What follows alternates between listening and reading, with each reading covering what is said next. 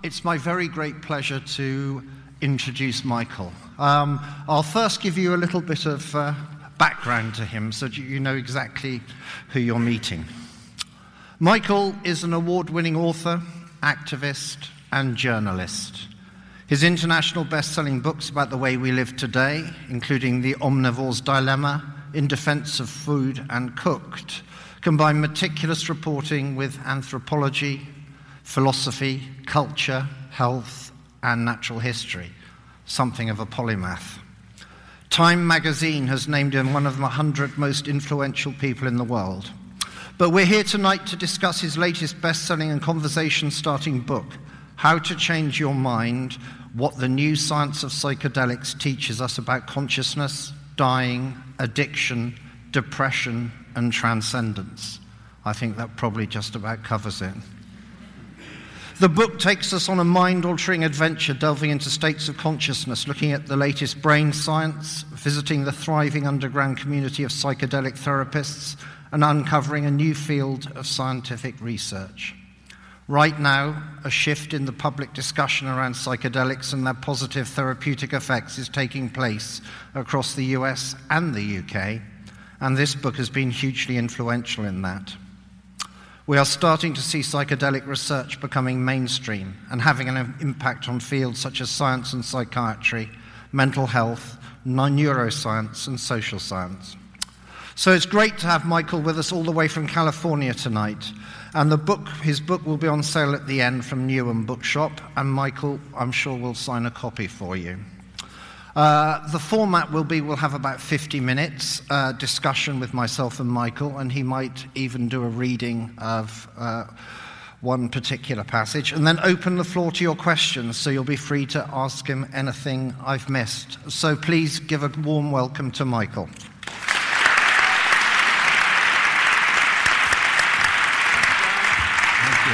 Thank you very much. Thank you. Thank you for that kind introduction. Not at all, not at all.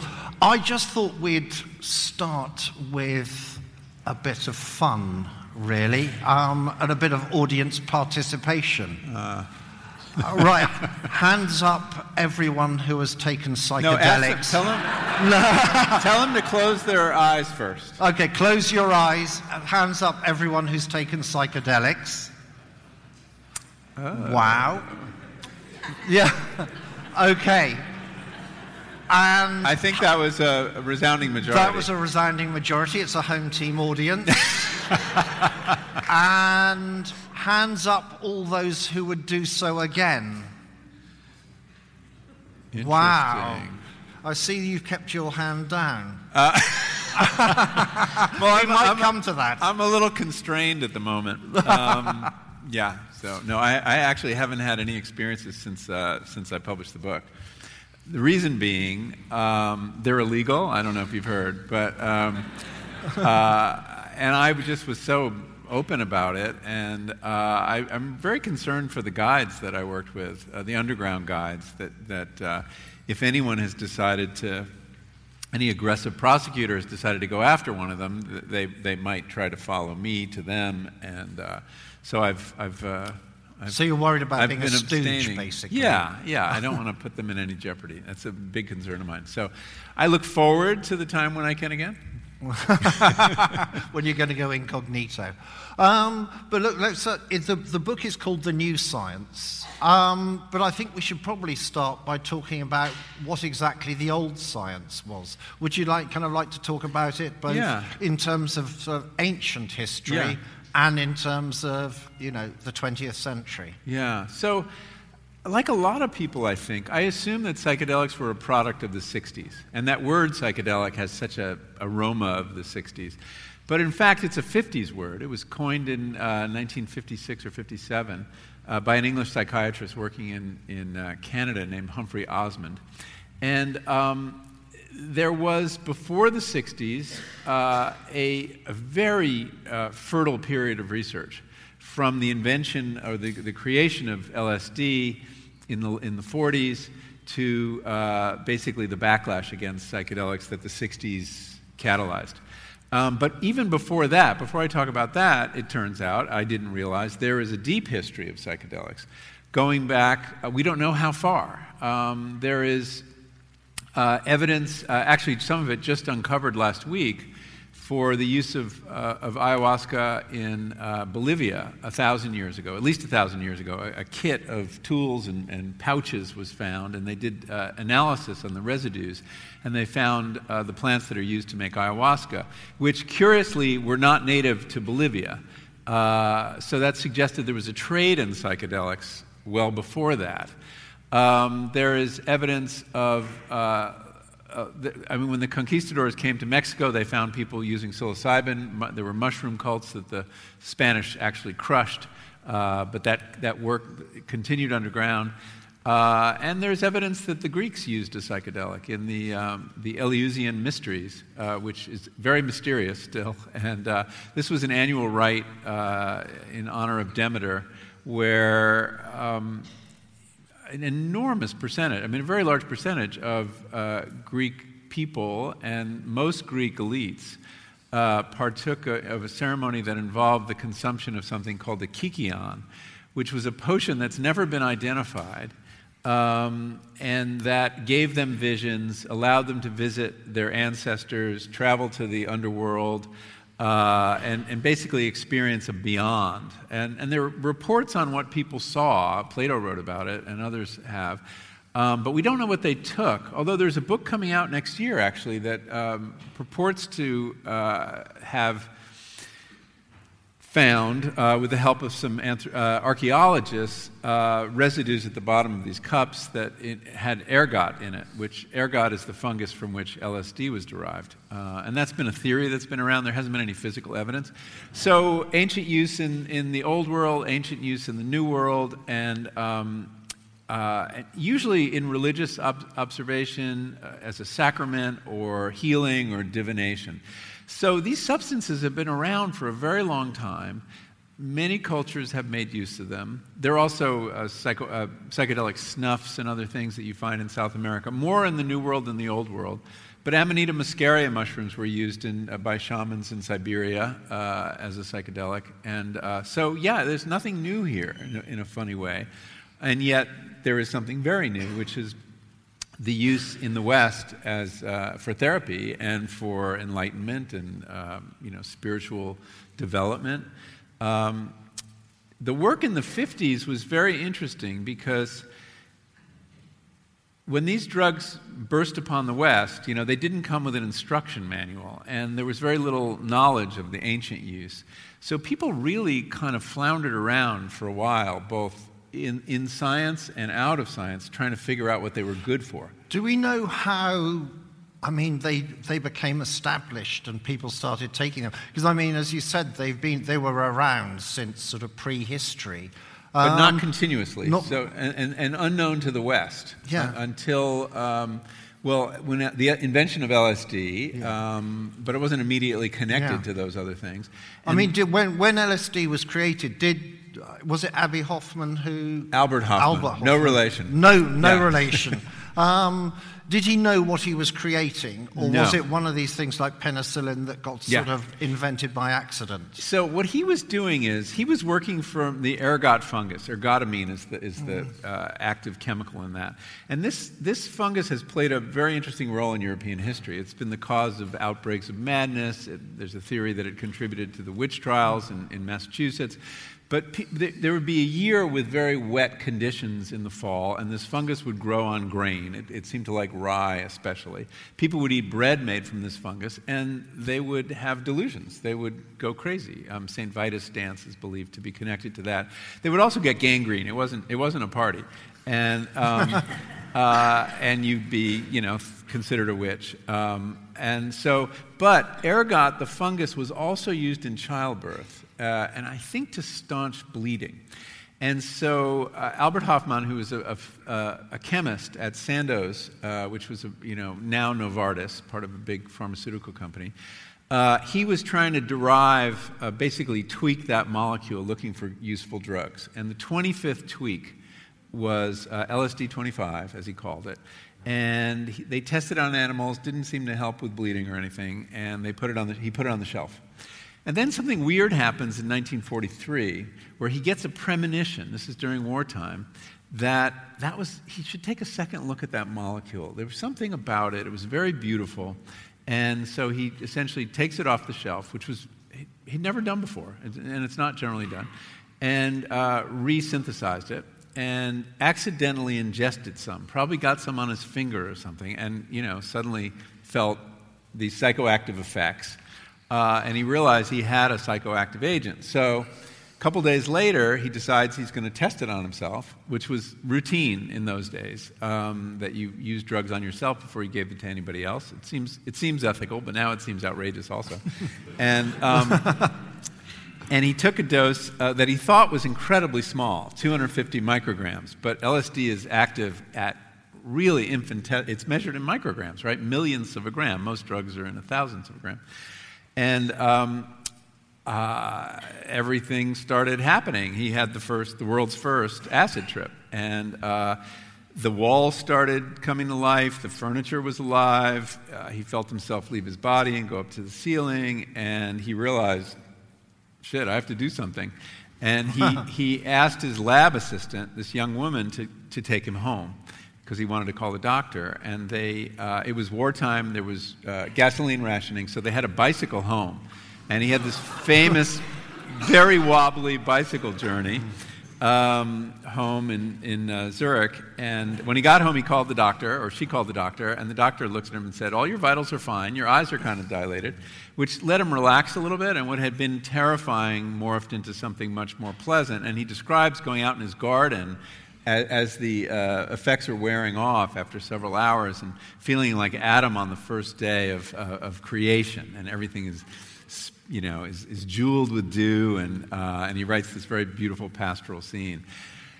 He still doesn't know what he has here, though. He knows he's got a powerful psychoactive agent, and the company, too, doesn't know what to do with it. So they do something very unusual, which is essentially offer it to anybody with a good piece of letterhead to do research or claim to do research, and they can have it for free as long as they report back. And so that starts this kind of crowdsourced R&D program that goes on for 15 years. And that's where most of the researchers in the 50s got their LSD. It was called Delicid. And they went through this very interesting iterative process of trying to figure out, what is this good for? And it took a while to figure it out. And how did it kind of hit the mainstream of sort of counterculture in the 1960s?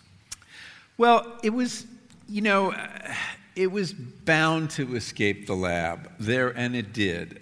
In fact, it actually starts in the late 50s in LA. There's a group of psychiatrists who are using it in their practices. They're doing something. One of the early paradigms of what this was that it could be used in psychoanalysis. So it was called psycholytic therapy. They kept changing the name as their framework changed for what it was good for. Psycholytic means simply mind loosening. And so shrinks were using it in psychoanalysis, and they would essentially give you a moderate dose, like not a microdose, but like 50 micrograms, 75 micrograms. And this would supposedly loosen your inhibitions, allow you to bring unconscious material up, and discuss difficult issues without feeling defensive.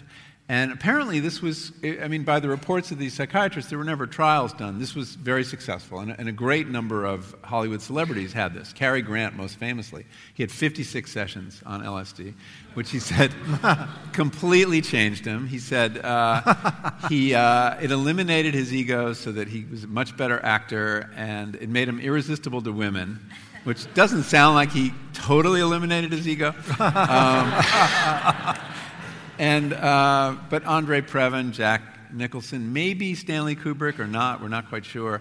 But there's a whole line. So this was kind of standard, psychiatry in LA for a while. And then the shrinks started bringing it home and having parties. And so there was a certain cultural tranche in Los Angeles that was using it recreationally. But it really doesn't take off in a big way nationally until the mid-'60s.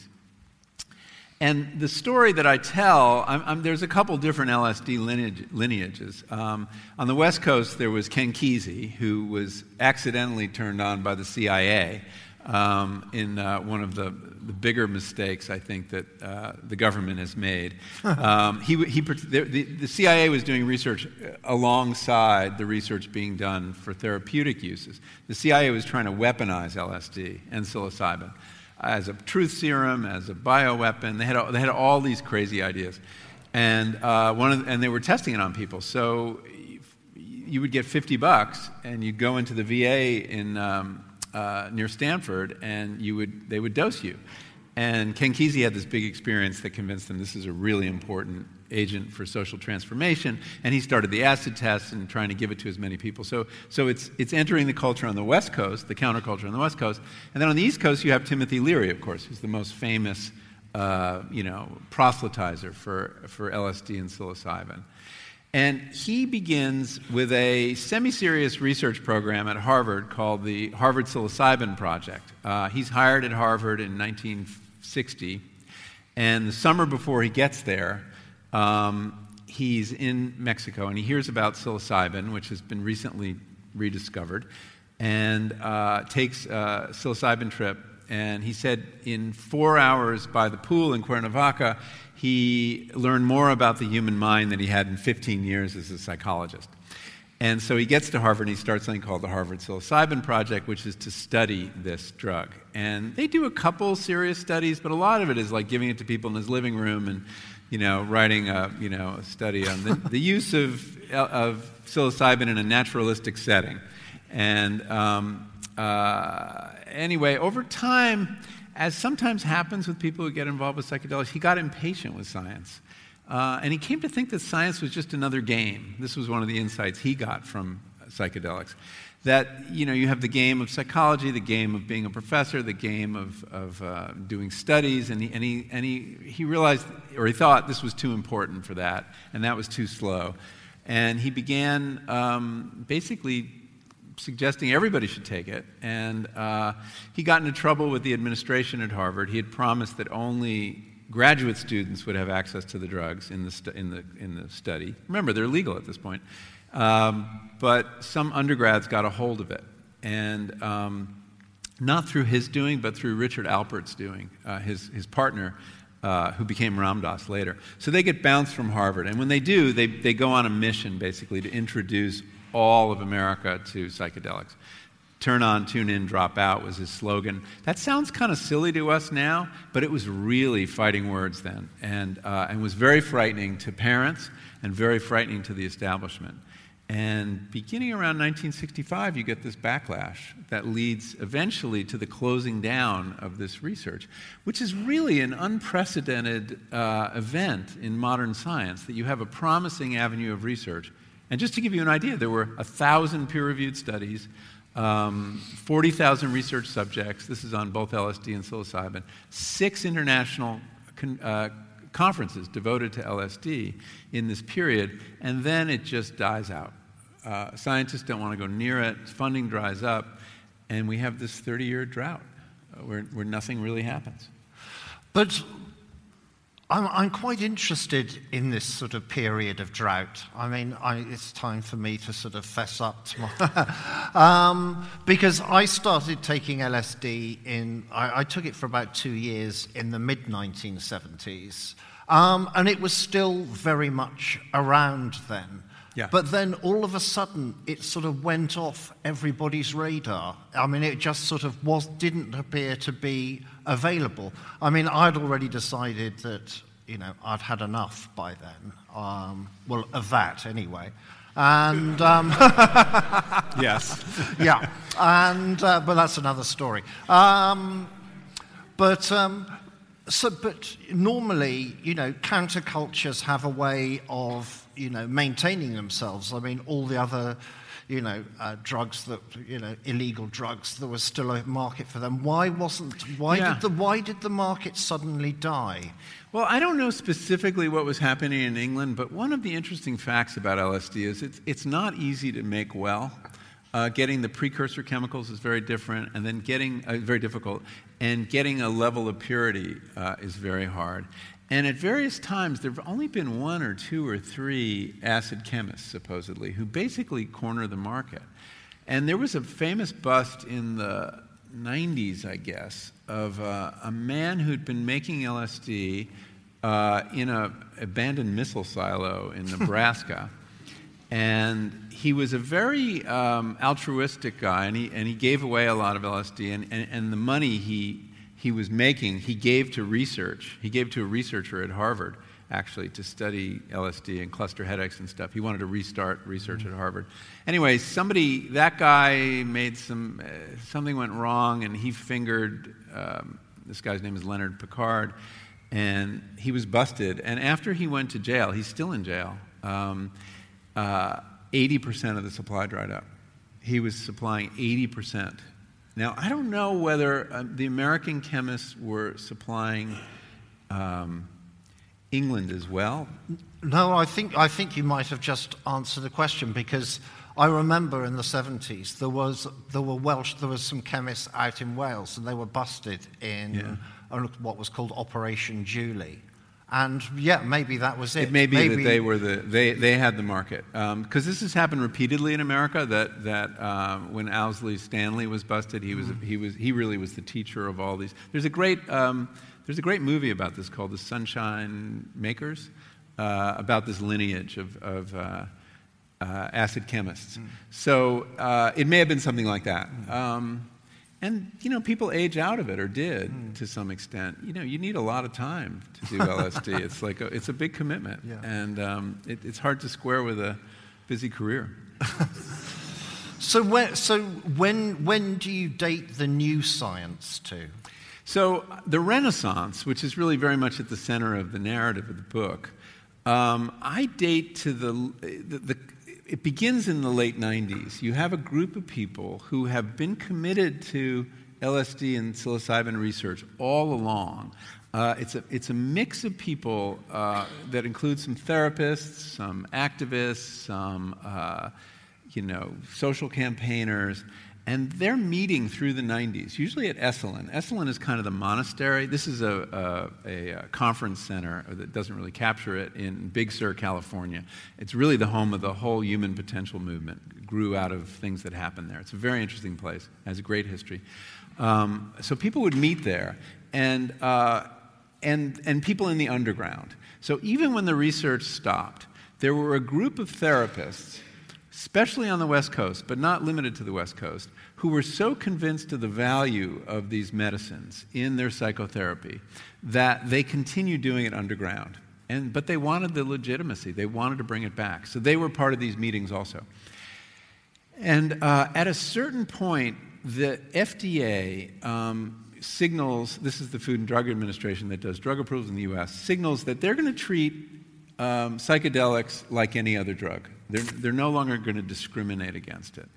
And this group gets together and organizes an effort, basically, to restart the research. Some wealthy people put in some money. A character in my book named Bob Jesse, who was a Silicon Valley executive at Oracle, puts up some money and goes to a very prominent drug researcher at Johns Hopkins named Roland Griffith, who's one of the heroes of the book. And this is a guy who'd been studying caffeine and drugs of abuse. He was a classic drug abuse researcher, but he was having a career crisis. He had discovered meditation, and he'd had experiences in his meditation practice that led him to question the materialist understanding of consciousness. He'd had a mystical experience of some kind. And he was about to give up his career, run off to India, and go to an ashram. Anyway, Bob Jesse finds out about this and is introduced to him and says, if you want to study mystical experience, I'm your guy. And so that becomes this first, I think, seminal paper that's done, published in 2006, but started in 1999. And it's a really weird, interesting paper because it has it doesn't purport to be about therapy at all. The title is something like, psilocybin can occasion mystical-type experience in healthy normals with enduring positive effects. And I didn't know scientists studied mystical experience. And this paper, which had also demonstrated it could be administered safely, and that in about 2/3 of the cases, people, and these are fairly high dose, synthetic psilocybin, people would have a mystical experience. Now, what is that? Well, it was defined more or less by William James, and there's, the psychologists have a scale for everything. So there's a Hood mysticism scale, and you can tell. I filled one out. Did you have a complete mystical experience? You can go online and find it. And but basically, mystical experience is this experience of unitive consciousness. You feel like your sense of self is softening or melting, and you're becoming part of something larger, whether that's nature or the universe or divinity. Transcendence of space and time, a feeling of great well-being, and a sense that you have obtained some absolute knowledge, that what you have experienced or seen is objectively true. And of course, this experience is at the root of many religions, and there's a rich history of it, leaving psychedelics apart. But they found they could occasion it or induce it with a drug and do it safely. And this paper is very well received, and there is, at that point, the license to study it in the therapeutic context. So I think that was really the key turning point. And, I suppose we get on to the key question now. How did you come to sort of enlighten this? What made a man in his 50s suddenly decide that psychedelics were the way forward, and that this was something that you had felt so passionately about that you might need to take them yourself? I might. So I got into it, I had been writing books on other subjects, food notably. Last time I was here was to talk about a book about food. And I heard about this research in 2013 or 14. Specifically, I heard about a really interesting trial going on at New York University and Johns Hopkins with the team that did the mystical experience study. And they were giving psilocybin in the first therapeutic use after that paper to people who had cancer diagnoses, many of whom were terminal, with the goal of not obviously curing their cancer, but of lifting their anxiety, depression, fear. And they were apparently getting these very good results. It hadn't been published yet, but I reached out to the researchers and got an assignment from the New Yorker and started talking to both the researchers and the volunteers. And my interest in this was twofold. One was, my subject as a writer is really nature and plants in particular, and our engagement with them and how we change them and they change us. And I, in a book I wrote called The Botany of Desire, I had looked at the different human desires that plants evolved to gratify as their evolutionary strategy. And food is obvious. The domesticated grasses are great winners in that game, and beauty is another. But a really interesting one is plants that evolved to change consciousness, change our consciousness, have really prospered in the world. Because we have a universal, it appears to be in every culture that's been examined, desire to change our consciousness using plants or fungi. So I wrote a chapter on cannabis in that book, and it's always been in the back of my head as one of the more interesting phenomena. And this seemed like an opportunity to look at it in this other way. The other thing that was going on was personal. My dad had a terminal diagnosis, and he was in his mid-80s, and he was going to die. And really, he was very hard to talk to about it.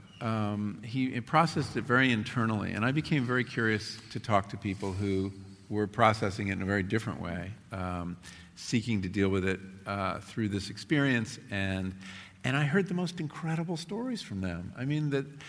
Stories of transformation after a single guided psychedelic session. People who had been paralyzed with fear, losing their fear. People who had, after this experience, been able to die with an equanimity that anyone would envy. and I got to know some of these people and talk to them at length and talk to their partners and talk to their shrinks. And I just realized this was something that I had to look at, and that an article wasn't going to do it, and that the history was really interesting, and the neuroscience, how did it work, why did it work, and the various applications and what it meant for the mental health system. All this said, well, this is a book. This is a layered enough story that it demands a book. So that's kind of how I got started. And I have to tell you, I feel so fortunate I bumped into this topic, and it's very rare. I mean, the writers in the room know this. Usually you feel people looking over your shoulder, and are you writing fast enough, and other people are going to work on this, and are you going to get it out in time? I even felt that with Omnivore's Dilemma, which a lot of people think is a book that was the first book on food. It actually wasn't, but Eric Schlosser's book had already appeared. But I was like telling Judith, my wife, the whole time, I got to get this out. I'm going to be late. Turned out I was early, but even so, I had that pressure. Here, I was like, where is everybody? Nobody was working on this. And it was so rich. And that made me worried in a different way. Like, am I crazy? So, but at what point in the writing process did you think... I had to do it. Yeah, you had to sort of get involved. So pretty early. I mean, when I did the New Yorker piece, I was in a bit of a straitjacket. That's a kind of a piece of strict science writing. There's no first person to speak of. I didn't deal with things I was learning about, like there was an underground going on, because I think I know it would have freaked out the editors. And I really had to stick to peer-reviewed science. Although the big study at the middle of it hadn't been peer-reviewed yet, but nevertheless, I had to really stay close to the scientific enterprise. And if I had had an experience, that piece never would have gotten published in the New Yorker. As it was, my editor, had cold feet about the whole thing. But when I decided I was going to do a book, it was clear that I had to do it. And the reason is twofold, or threefold. One is, that's what I do as a writer. I mean, I like to do kind of participatory journalism. When I wrote about the cattle industry, I bought a cow. When I wrote about architecture, I built a house. When I learned how to bake, I apprenticed myself to a great baker. And I like putting myself in the story. Not in a confessional way. I don't actually reveal that much about myself usually, although in this book is more personal. But just to have that vantage, and that doing something for the first time, and I had not really had a psychedelic trip to this point. I know I'm a very late adapter. That you can see something as no one else can see it. You have the first sight. You have the wonder that happens from doing something for the first time. And so you see it better than more experienced people do in a way, because they kind of know the territory, but it's all virgin territory for you.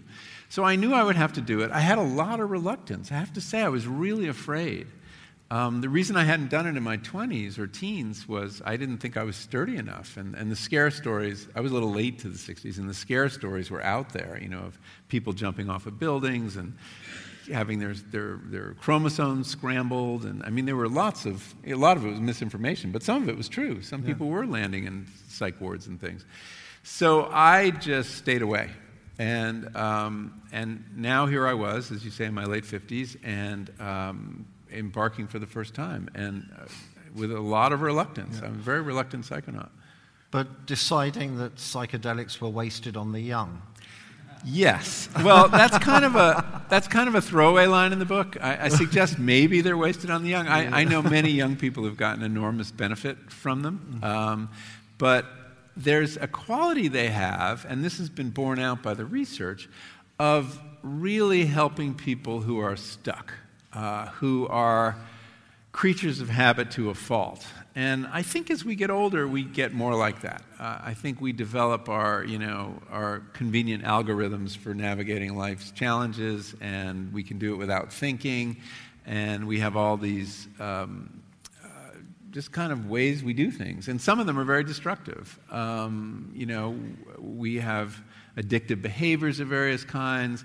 We have ruminative loops we get stuck in, all this kind of stuff. And what the researchers are finding, and certainly jives with what I've heard from people and talked to people about, is the drugs are very good at kind of disassembling your beliefs and your priors of all kinds and making you temporarily much more plastic, your mind, in such a way that you can break habits. And also providing perspectives. I mean, one of the more interesting metaphors that stuck with me was talking to someone who had, there was a cigarette cessation study at Johns Hopkins underway, and they're finding it psilocybin, again, a single guided psilocybin trip, actually they do two in this study, is very helpful for people to break that very difficult to break habit. And when I asked people why should this, it didn't make much sense to me, and I remember this one guy saying, well, I felt like the camera had been pulled back on the scene of my life much further than it ever had before. And I saw myself from this new vantage point. And from that vantage point, smoking seemed really stupid. And, this is not a profound observation, but it had, because of that noetic quality I described about mystical experience, it had this incredible authority. And it was sticky, and he could act on it. And I heard that from person after person. So I think there's enormous potential here for behavior change in many ways. And, there are many ways to conceive of that. I mean, one is that the drugs suppress the ego function in the mind. And it is perhaps the ego that enforces these habits and these negative stories we tell ourselves, that we can't get through the day without another cigarette, or we're unworthy of love. I mean, all these kind of narratives we get stuck with, they're just kind of detonated by the experience. And there's a chance that when the dust settles, it can settle in a new way if you have therapeutic support. It's very important to emphasize these are guided trips. Yeah, maybe we should go on to that, because as someone who suffers from mental health issues myself, I have to say that having taken LSD in the 1970s, the last thing I would do would take it again. I mean, the last time I took it, I had I thought I'd gone to hell and back. I mean, it was terrifying, and I would. What did you see? God, do you remember? Not really. No, I mean, I think I managed to block most of it out. I just know it lasted for 12 hours. Yeah, that's a problem with LSD. Yeah. People say I was six amazing hours and then 6 more. Yeah, I was on my own, and it just felt like the world was falling apart around me.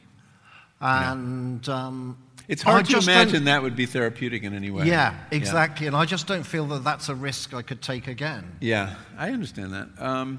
So the way it's done in this context, and this goes for the university trials that I'm describing, which, by the way, are happening here, too. Imperial College has one of the most active psychedelic, and they have a new psychedelic research center, but they've been doing some really pioneering work, both in terms of the clinical work and theoretical work and brain imaging work. Robin Carhart-Harris is a brilliant young scientist who is heading up that center. So the molecule's the same between what you did and what's happening in some of these trials. Actually, it's not, because it's psilocybin and not LSD. And the reason they use psilocybin and not LSD is that reason. It takes too long.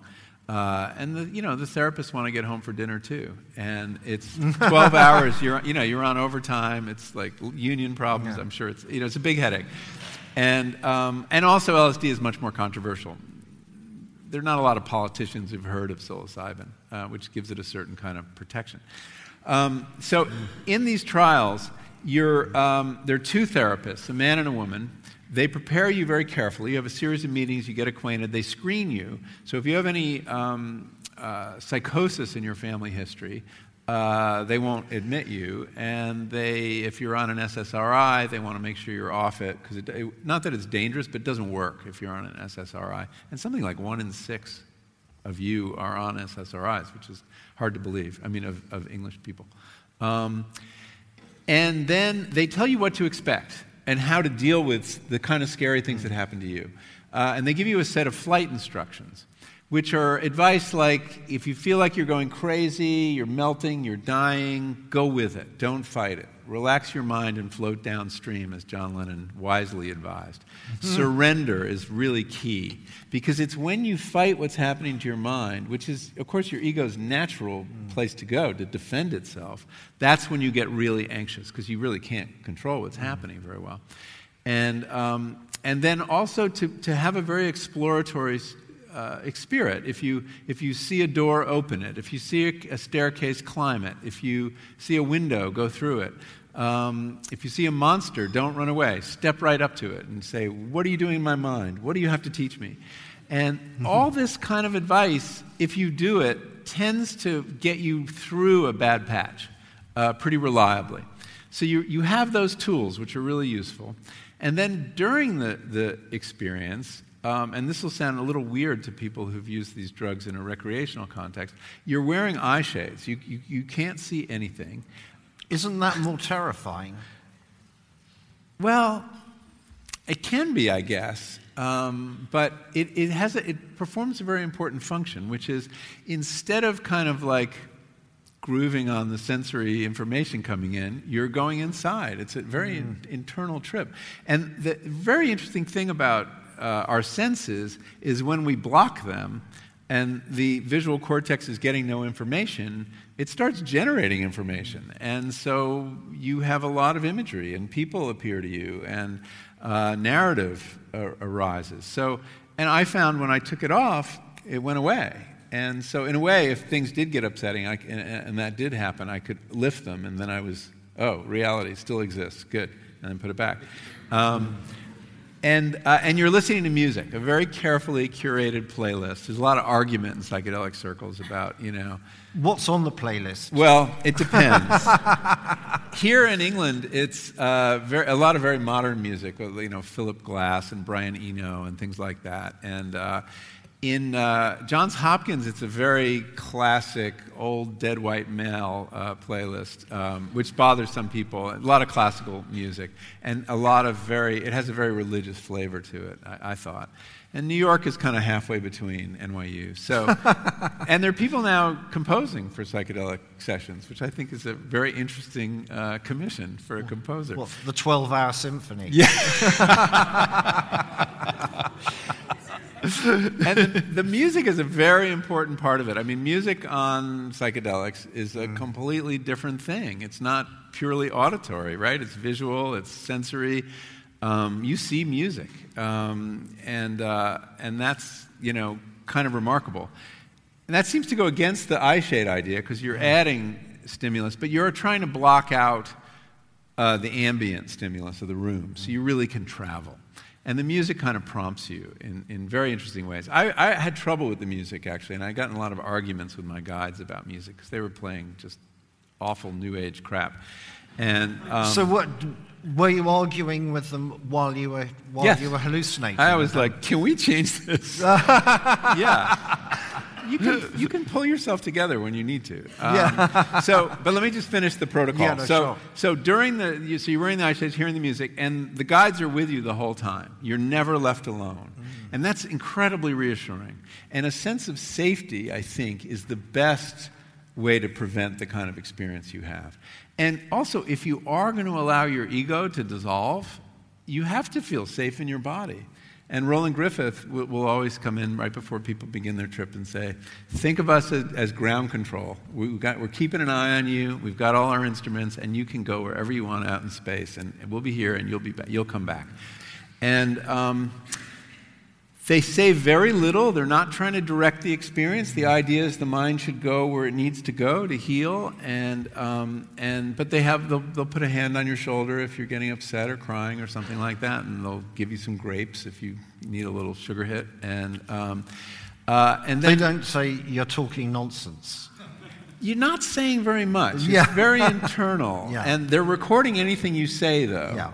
There was one story I tell of this woman in the cancer trial, Dina Baser, who is this 60-year-old, kind of timid, small woman who was a figure skating instructor in New York, and she had ovarian cancer.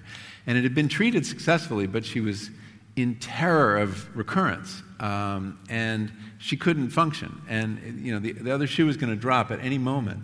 And so she did the journey. She went inside her body and her imagination. That's very common in the cancer patients. They often go into their body and they encounter their cancer.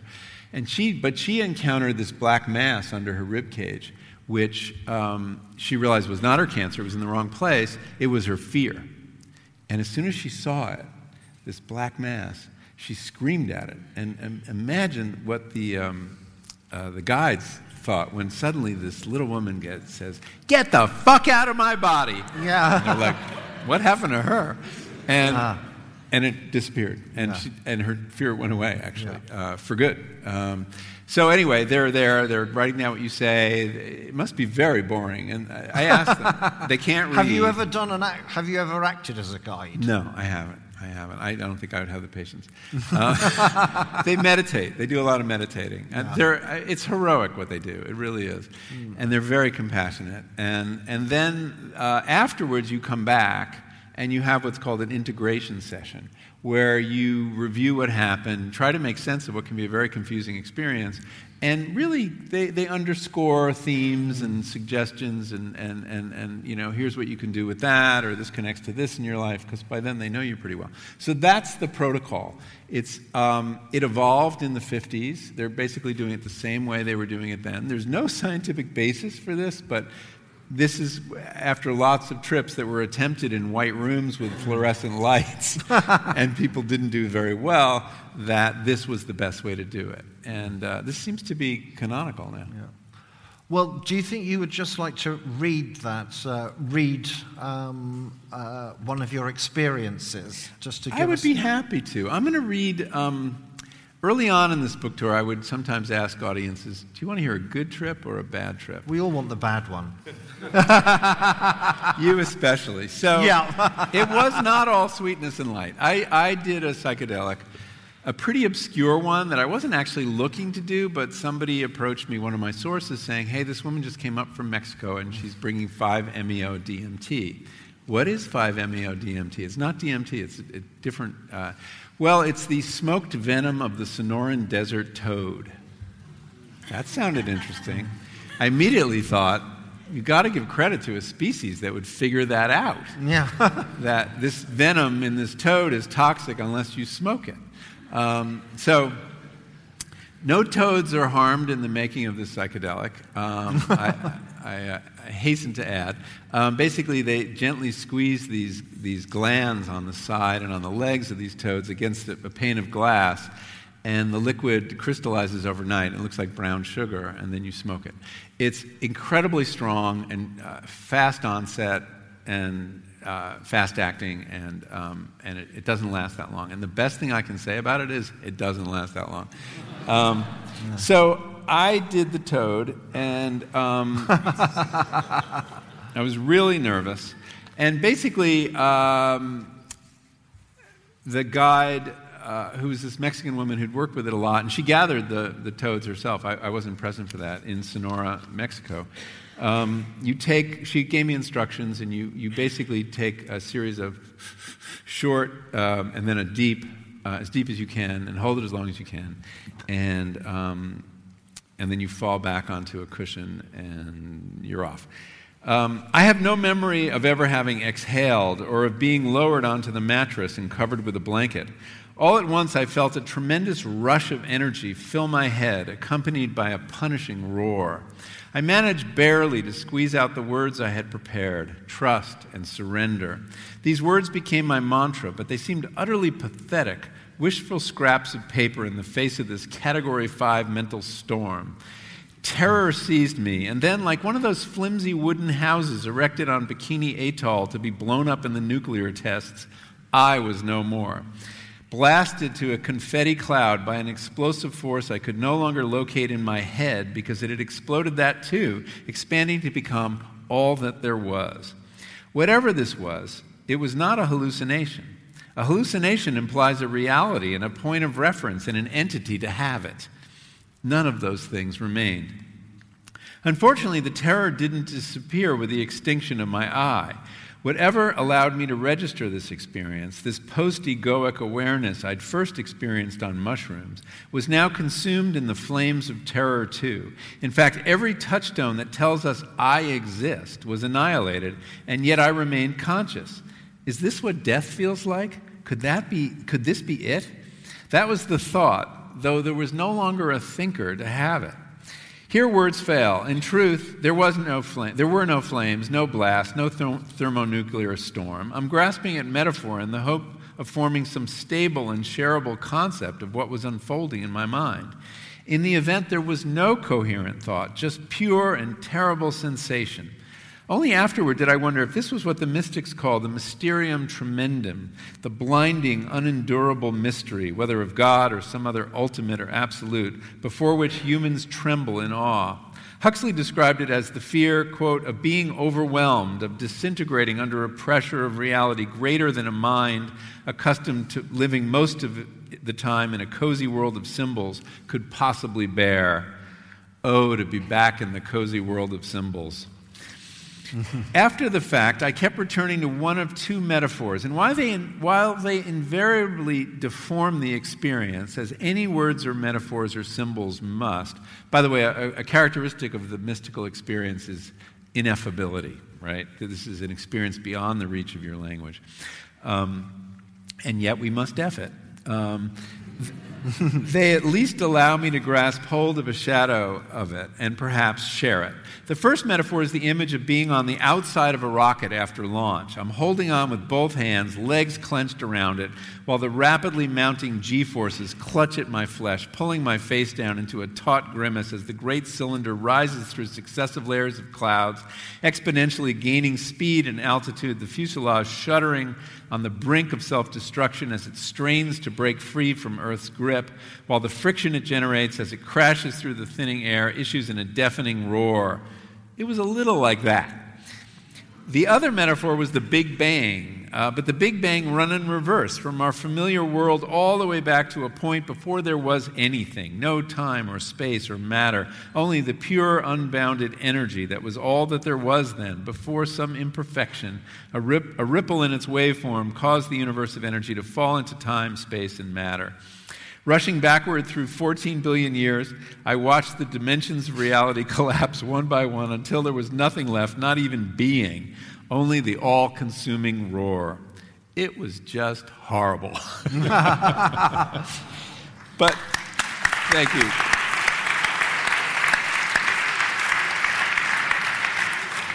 But it only lasted 10 minutes, although it seemed eternal to me. Yeah.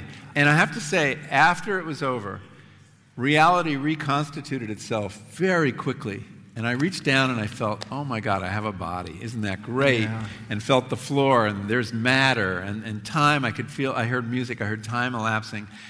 And I had a feeling of gratitude, the likes of which I'd never had. I mean, the gratitude for coming back to normal. The gratitude for coming back to normal, still being alive, but I was grateful for the fact there was anything at all and not nothing. I was grateful for existence itself. So that was the upside, but I would never do that again.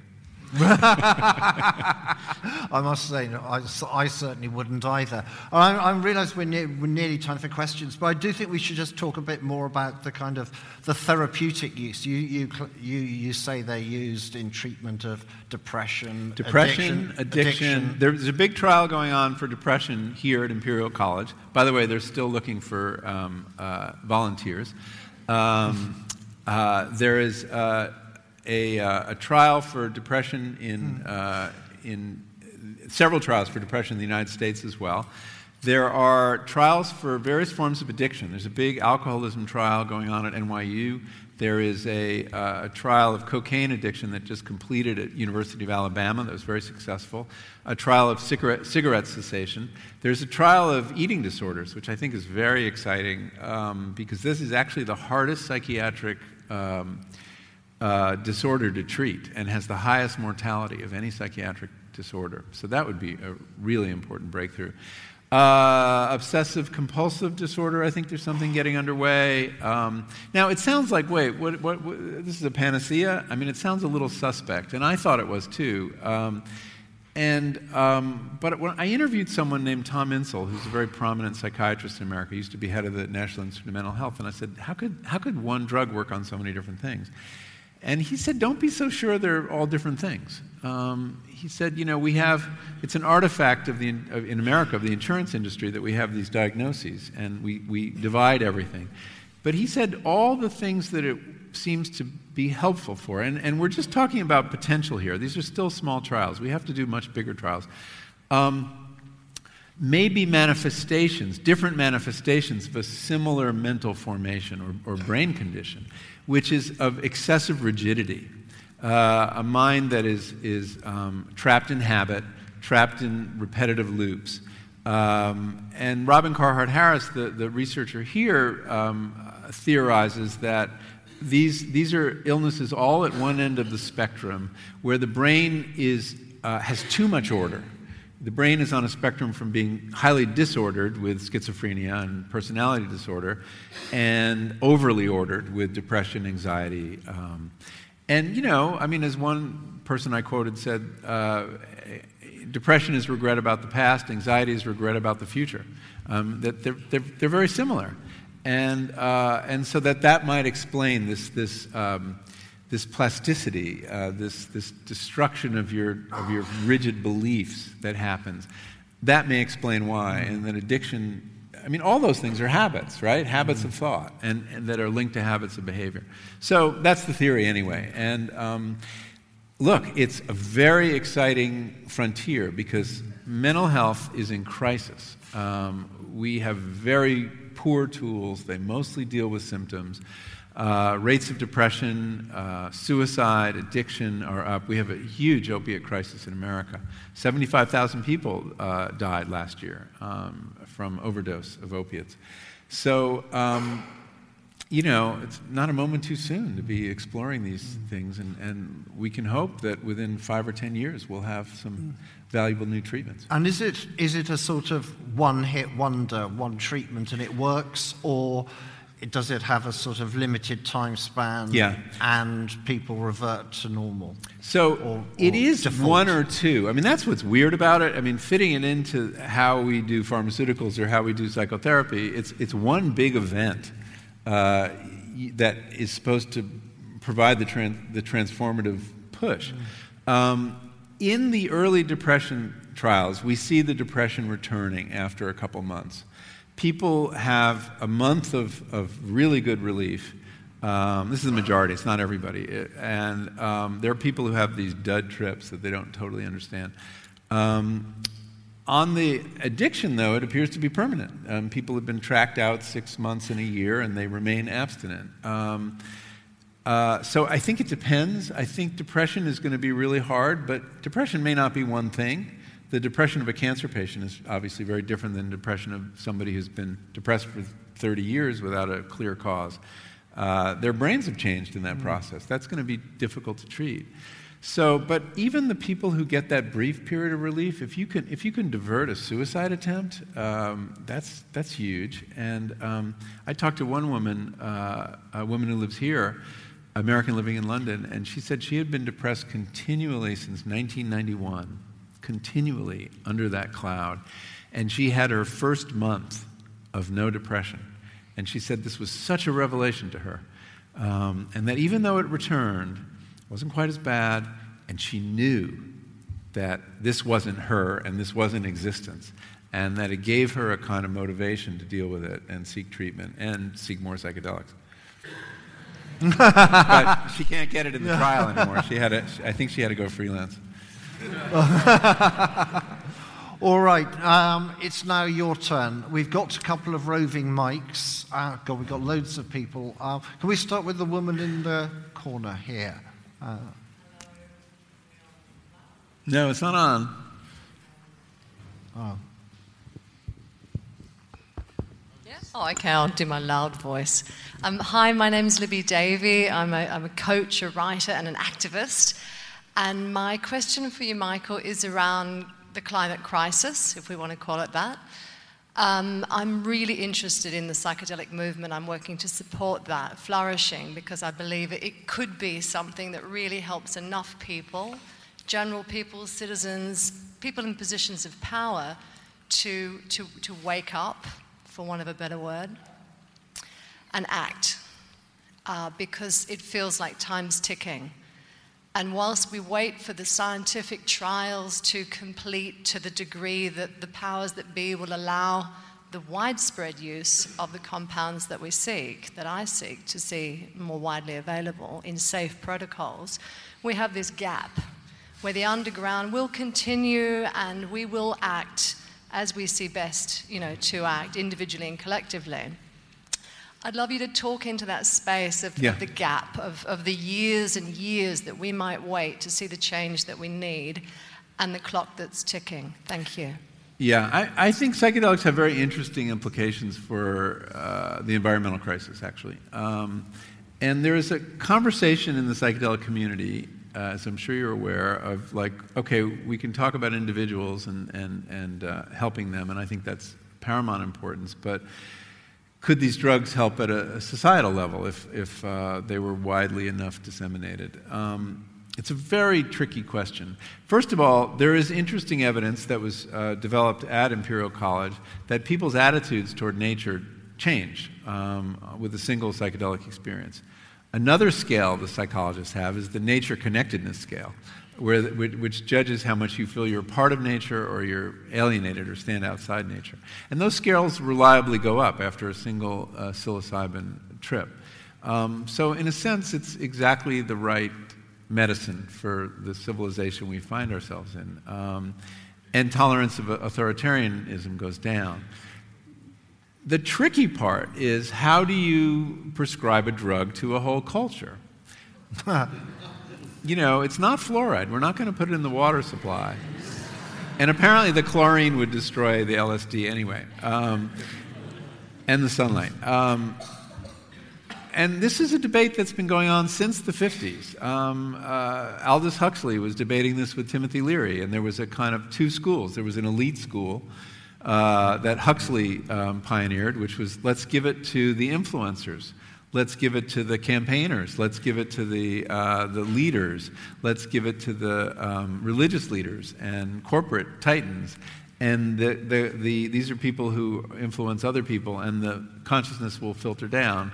And then you had Timothy Leary and Ken Kesey who were like, no, let's give it to everybody as fast as we can. Turn on, tune in, drop out. That was for everybody. I don't know. I just don't know if that's realistic. I don't know that giving it to lots of people necessarily changes behavior at that level. But I understand the sense of emergency, and this does seem to address the problem. I think an interesting application, and this would go under the elitist theory, is that campaigners who are getting burnt out, these people are very important to the survival of our civilization. And if their faith and hope can be renewed by having a guided psychedelic trip, that seems like a really good application. And there are actually people thinking about that. So that might be one targeted way to contribute.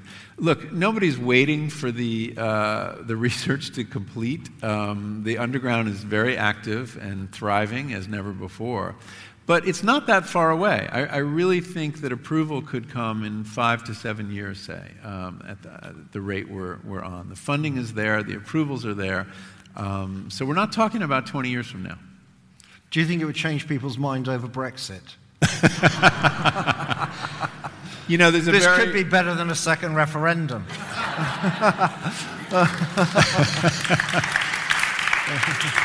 You have to decide who to give it to. Can we have the middle mic? Yeah.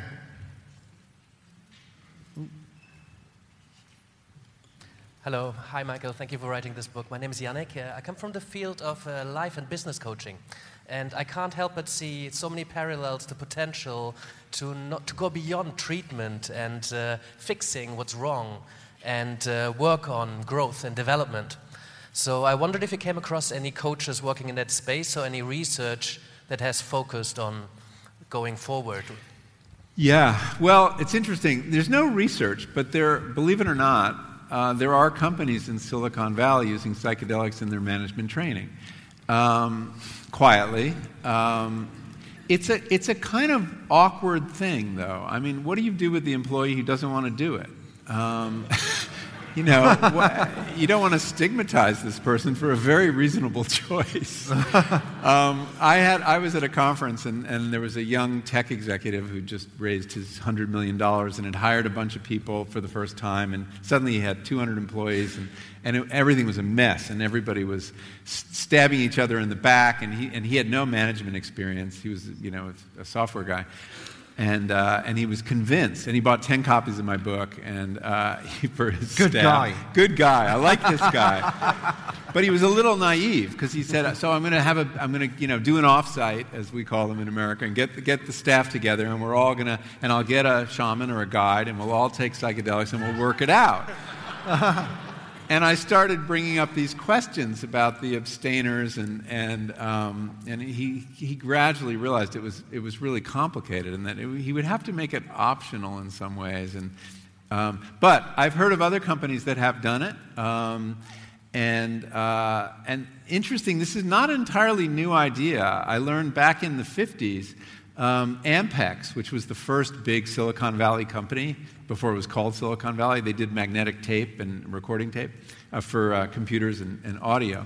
And some of the top executives there, their head of strategic planning, had been turned on to psychedelics by someone following the elitist paradigm. And he realized, this is amazing. And he went to the president and said, we've got to become the first psychedelic corporation. And so this guy I profile in the book named Al Hubbard comes in and starts leading, C-suite trips. But the problem was Al Hubbard, who was doing it, was this Catholic mystic, and he kept bringing in images of Christ and Mary, and the president was Jewish, and he got really pissed off, and he threw him out. So there probably is the first psychedelic corporation now. I don't know which one it is, but I'm guessing that there's one out there. Okay. The man there with the microphone, yes. Hi there. I read your book when it came out, and reflecting the discussion tonight, the therapeutic use was highlighted, and that was important in normalizing this in some ways, I would see. But I thought the bravest part of the book, and this is a spoiler alert, is that you ended the book really by talking about the use of healthy normals, which I thought was super brave, because you could have hidden behind the kind of therapeutic kind of model, if you like. Why did you choose to end the book like that, and what did you mean by how useful it could be for that category? Yeah, so, my sense after having the experiences I did and learning what I could about the research, and learning about the relative safety of these drugs, I mean, they are non-toxic virtually, and they are non-addictive, that it seems to me there should be a place for people who want to use them for what we would call recreational purposes. I mean, that word is often denigrated, but what does it mean? Recreation. I mean, and all of us are on a spectrum with the people who are struggling with depression and anxiety and addiction. We're all addicted to something. We all have periods of depression. We're all stuck in one way or another, and the more so as we get older. So what Bob Jesse, the man I mentioned who got things started, calls in his inimitable way the betterment of well people, seems to me like a legitimate thing to strive for. I think the challenge is figuring out how to do it in a way that's safe, because there are psychological risks, and there are people who shouldn't take these drugs.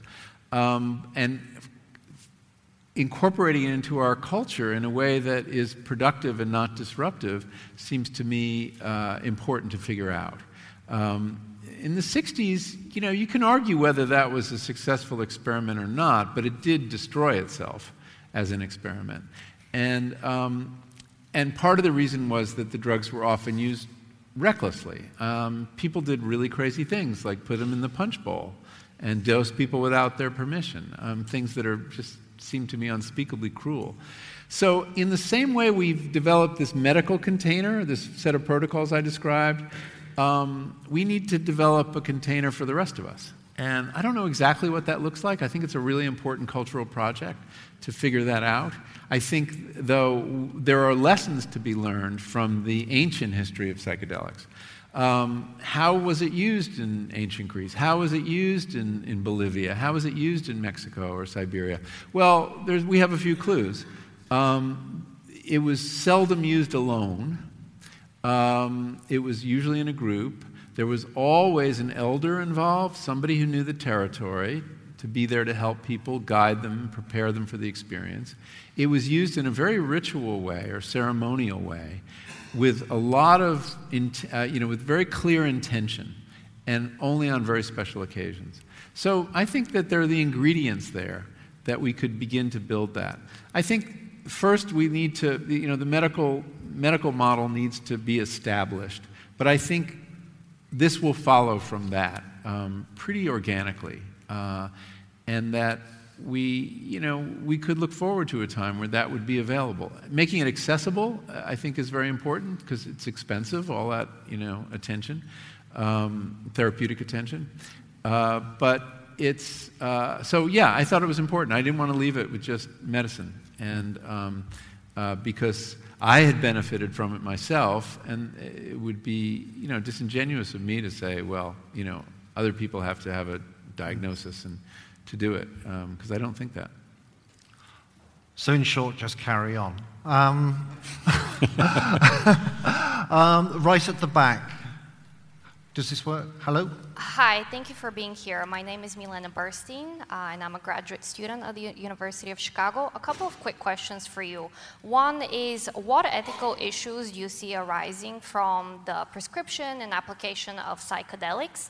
And the other question is, how should policymakers think about this? Okay, well, policymakers haven't really thought about it very much yet.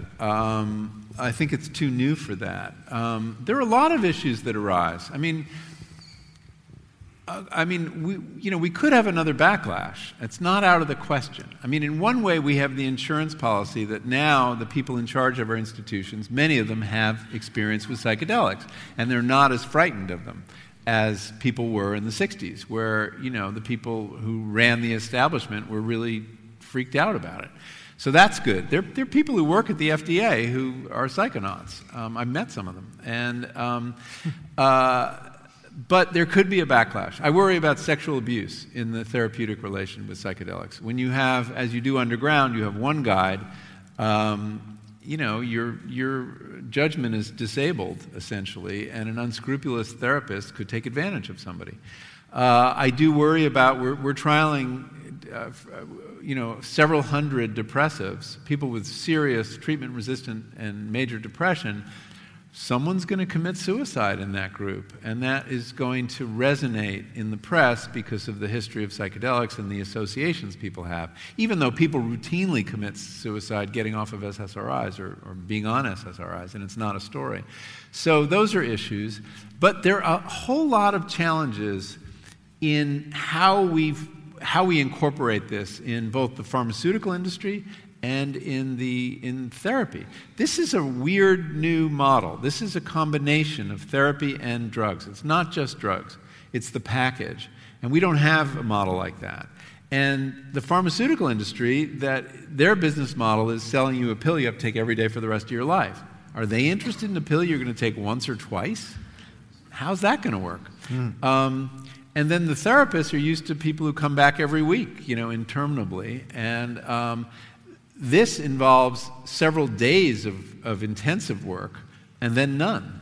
So the business model on both sides is difficult to imagine. And that's why it may be revolutionary, because it will require new business models, new ways of organizing our mental health care. So there's a lot up for grabs. And if you're a public policy graduate student, there'll be very good work for you in this area. Thank you. I think we've time for just one more, this woman in yellow.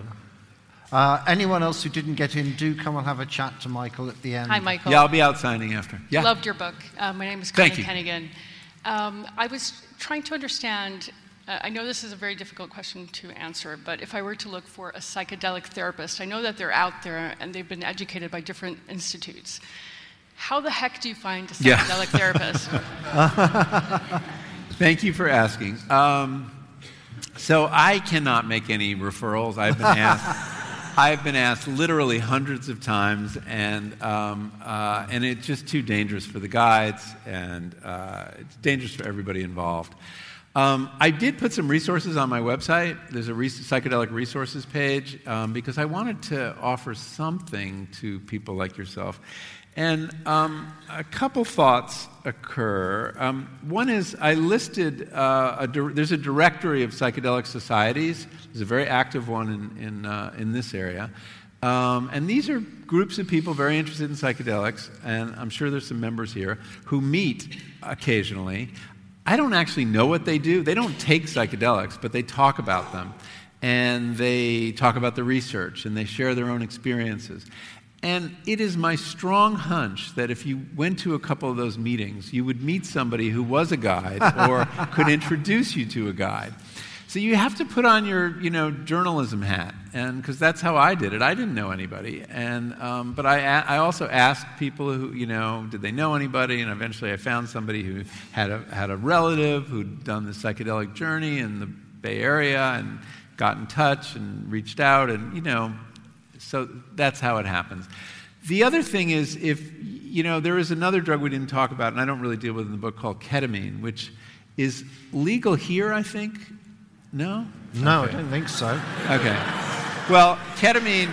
You gave a lot of people some hope there. Come to San Francisco, where ketamine is prescribed off-label. It's not approved for this use, but a lot of psychiatrists are using it and to treat depression. And it gives a psychedelic-like experience of dissociation. And in my experience, many of the people offering ketamine therapy legally are well acquainted with the guide community. And so that was in America, that's another way in. But check out the psychedelic societies. There's also, I recommend some books that if you decide to proceed with, a friend or someone else who's going to guide you, or you have a therapist friend who's willing to guide you, how to do it exactly. So I wish you the best of luck. Thank you. Thanks for your excellent... Sorry, no.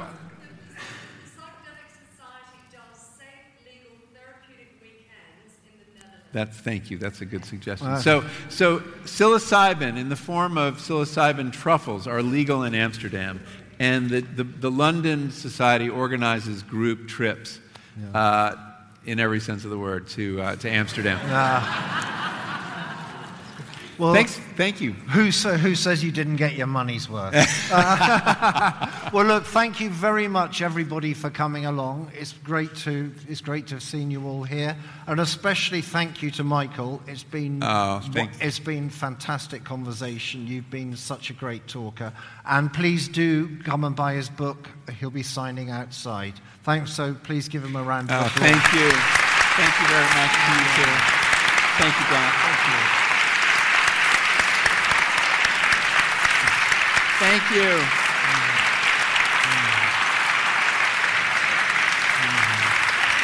Thank you very much. I'll see you outside.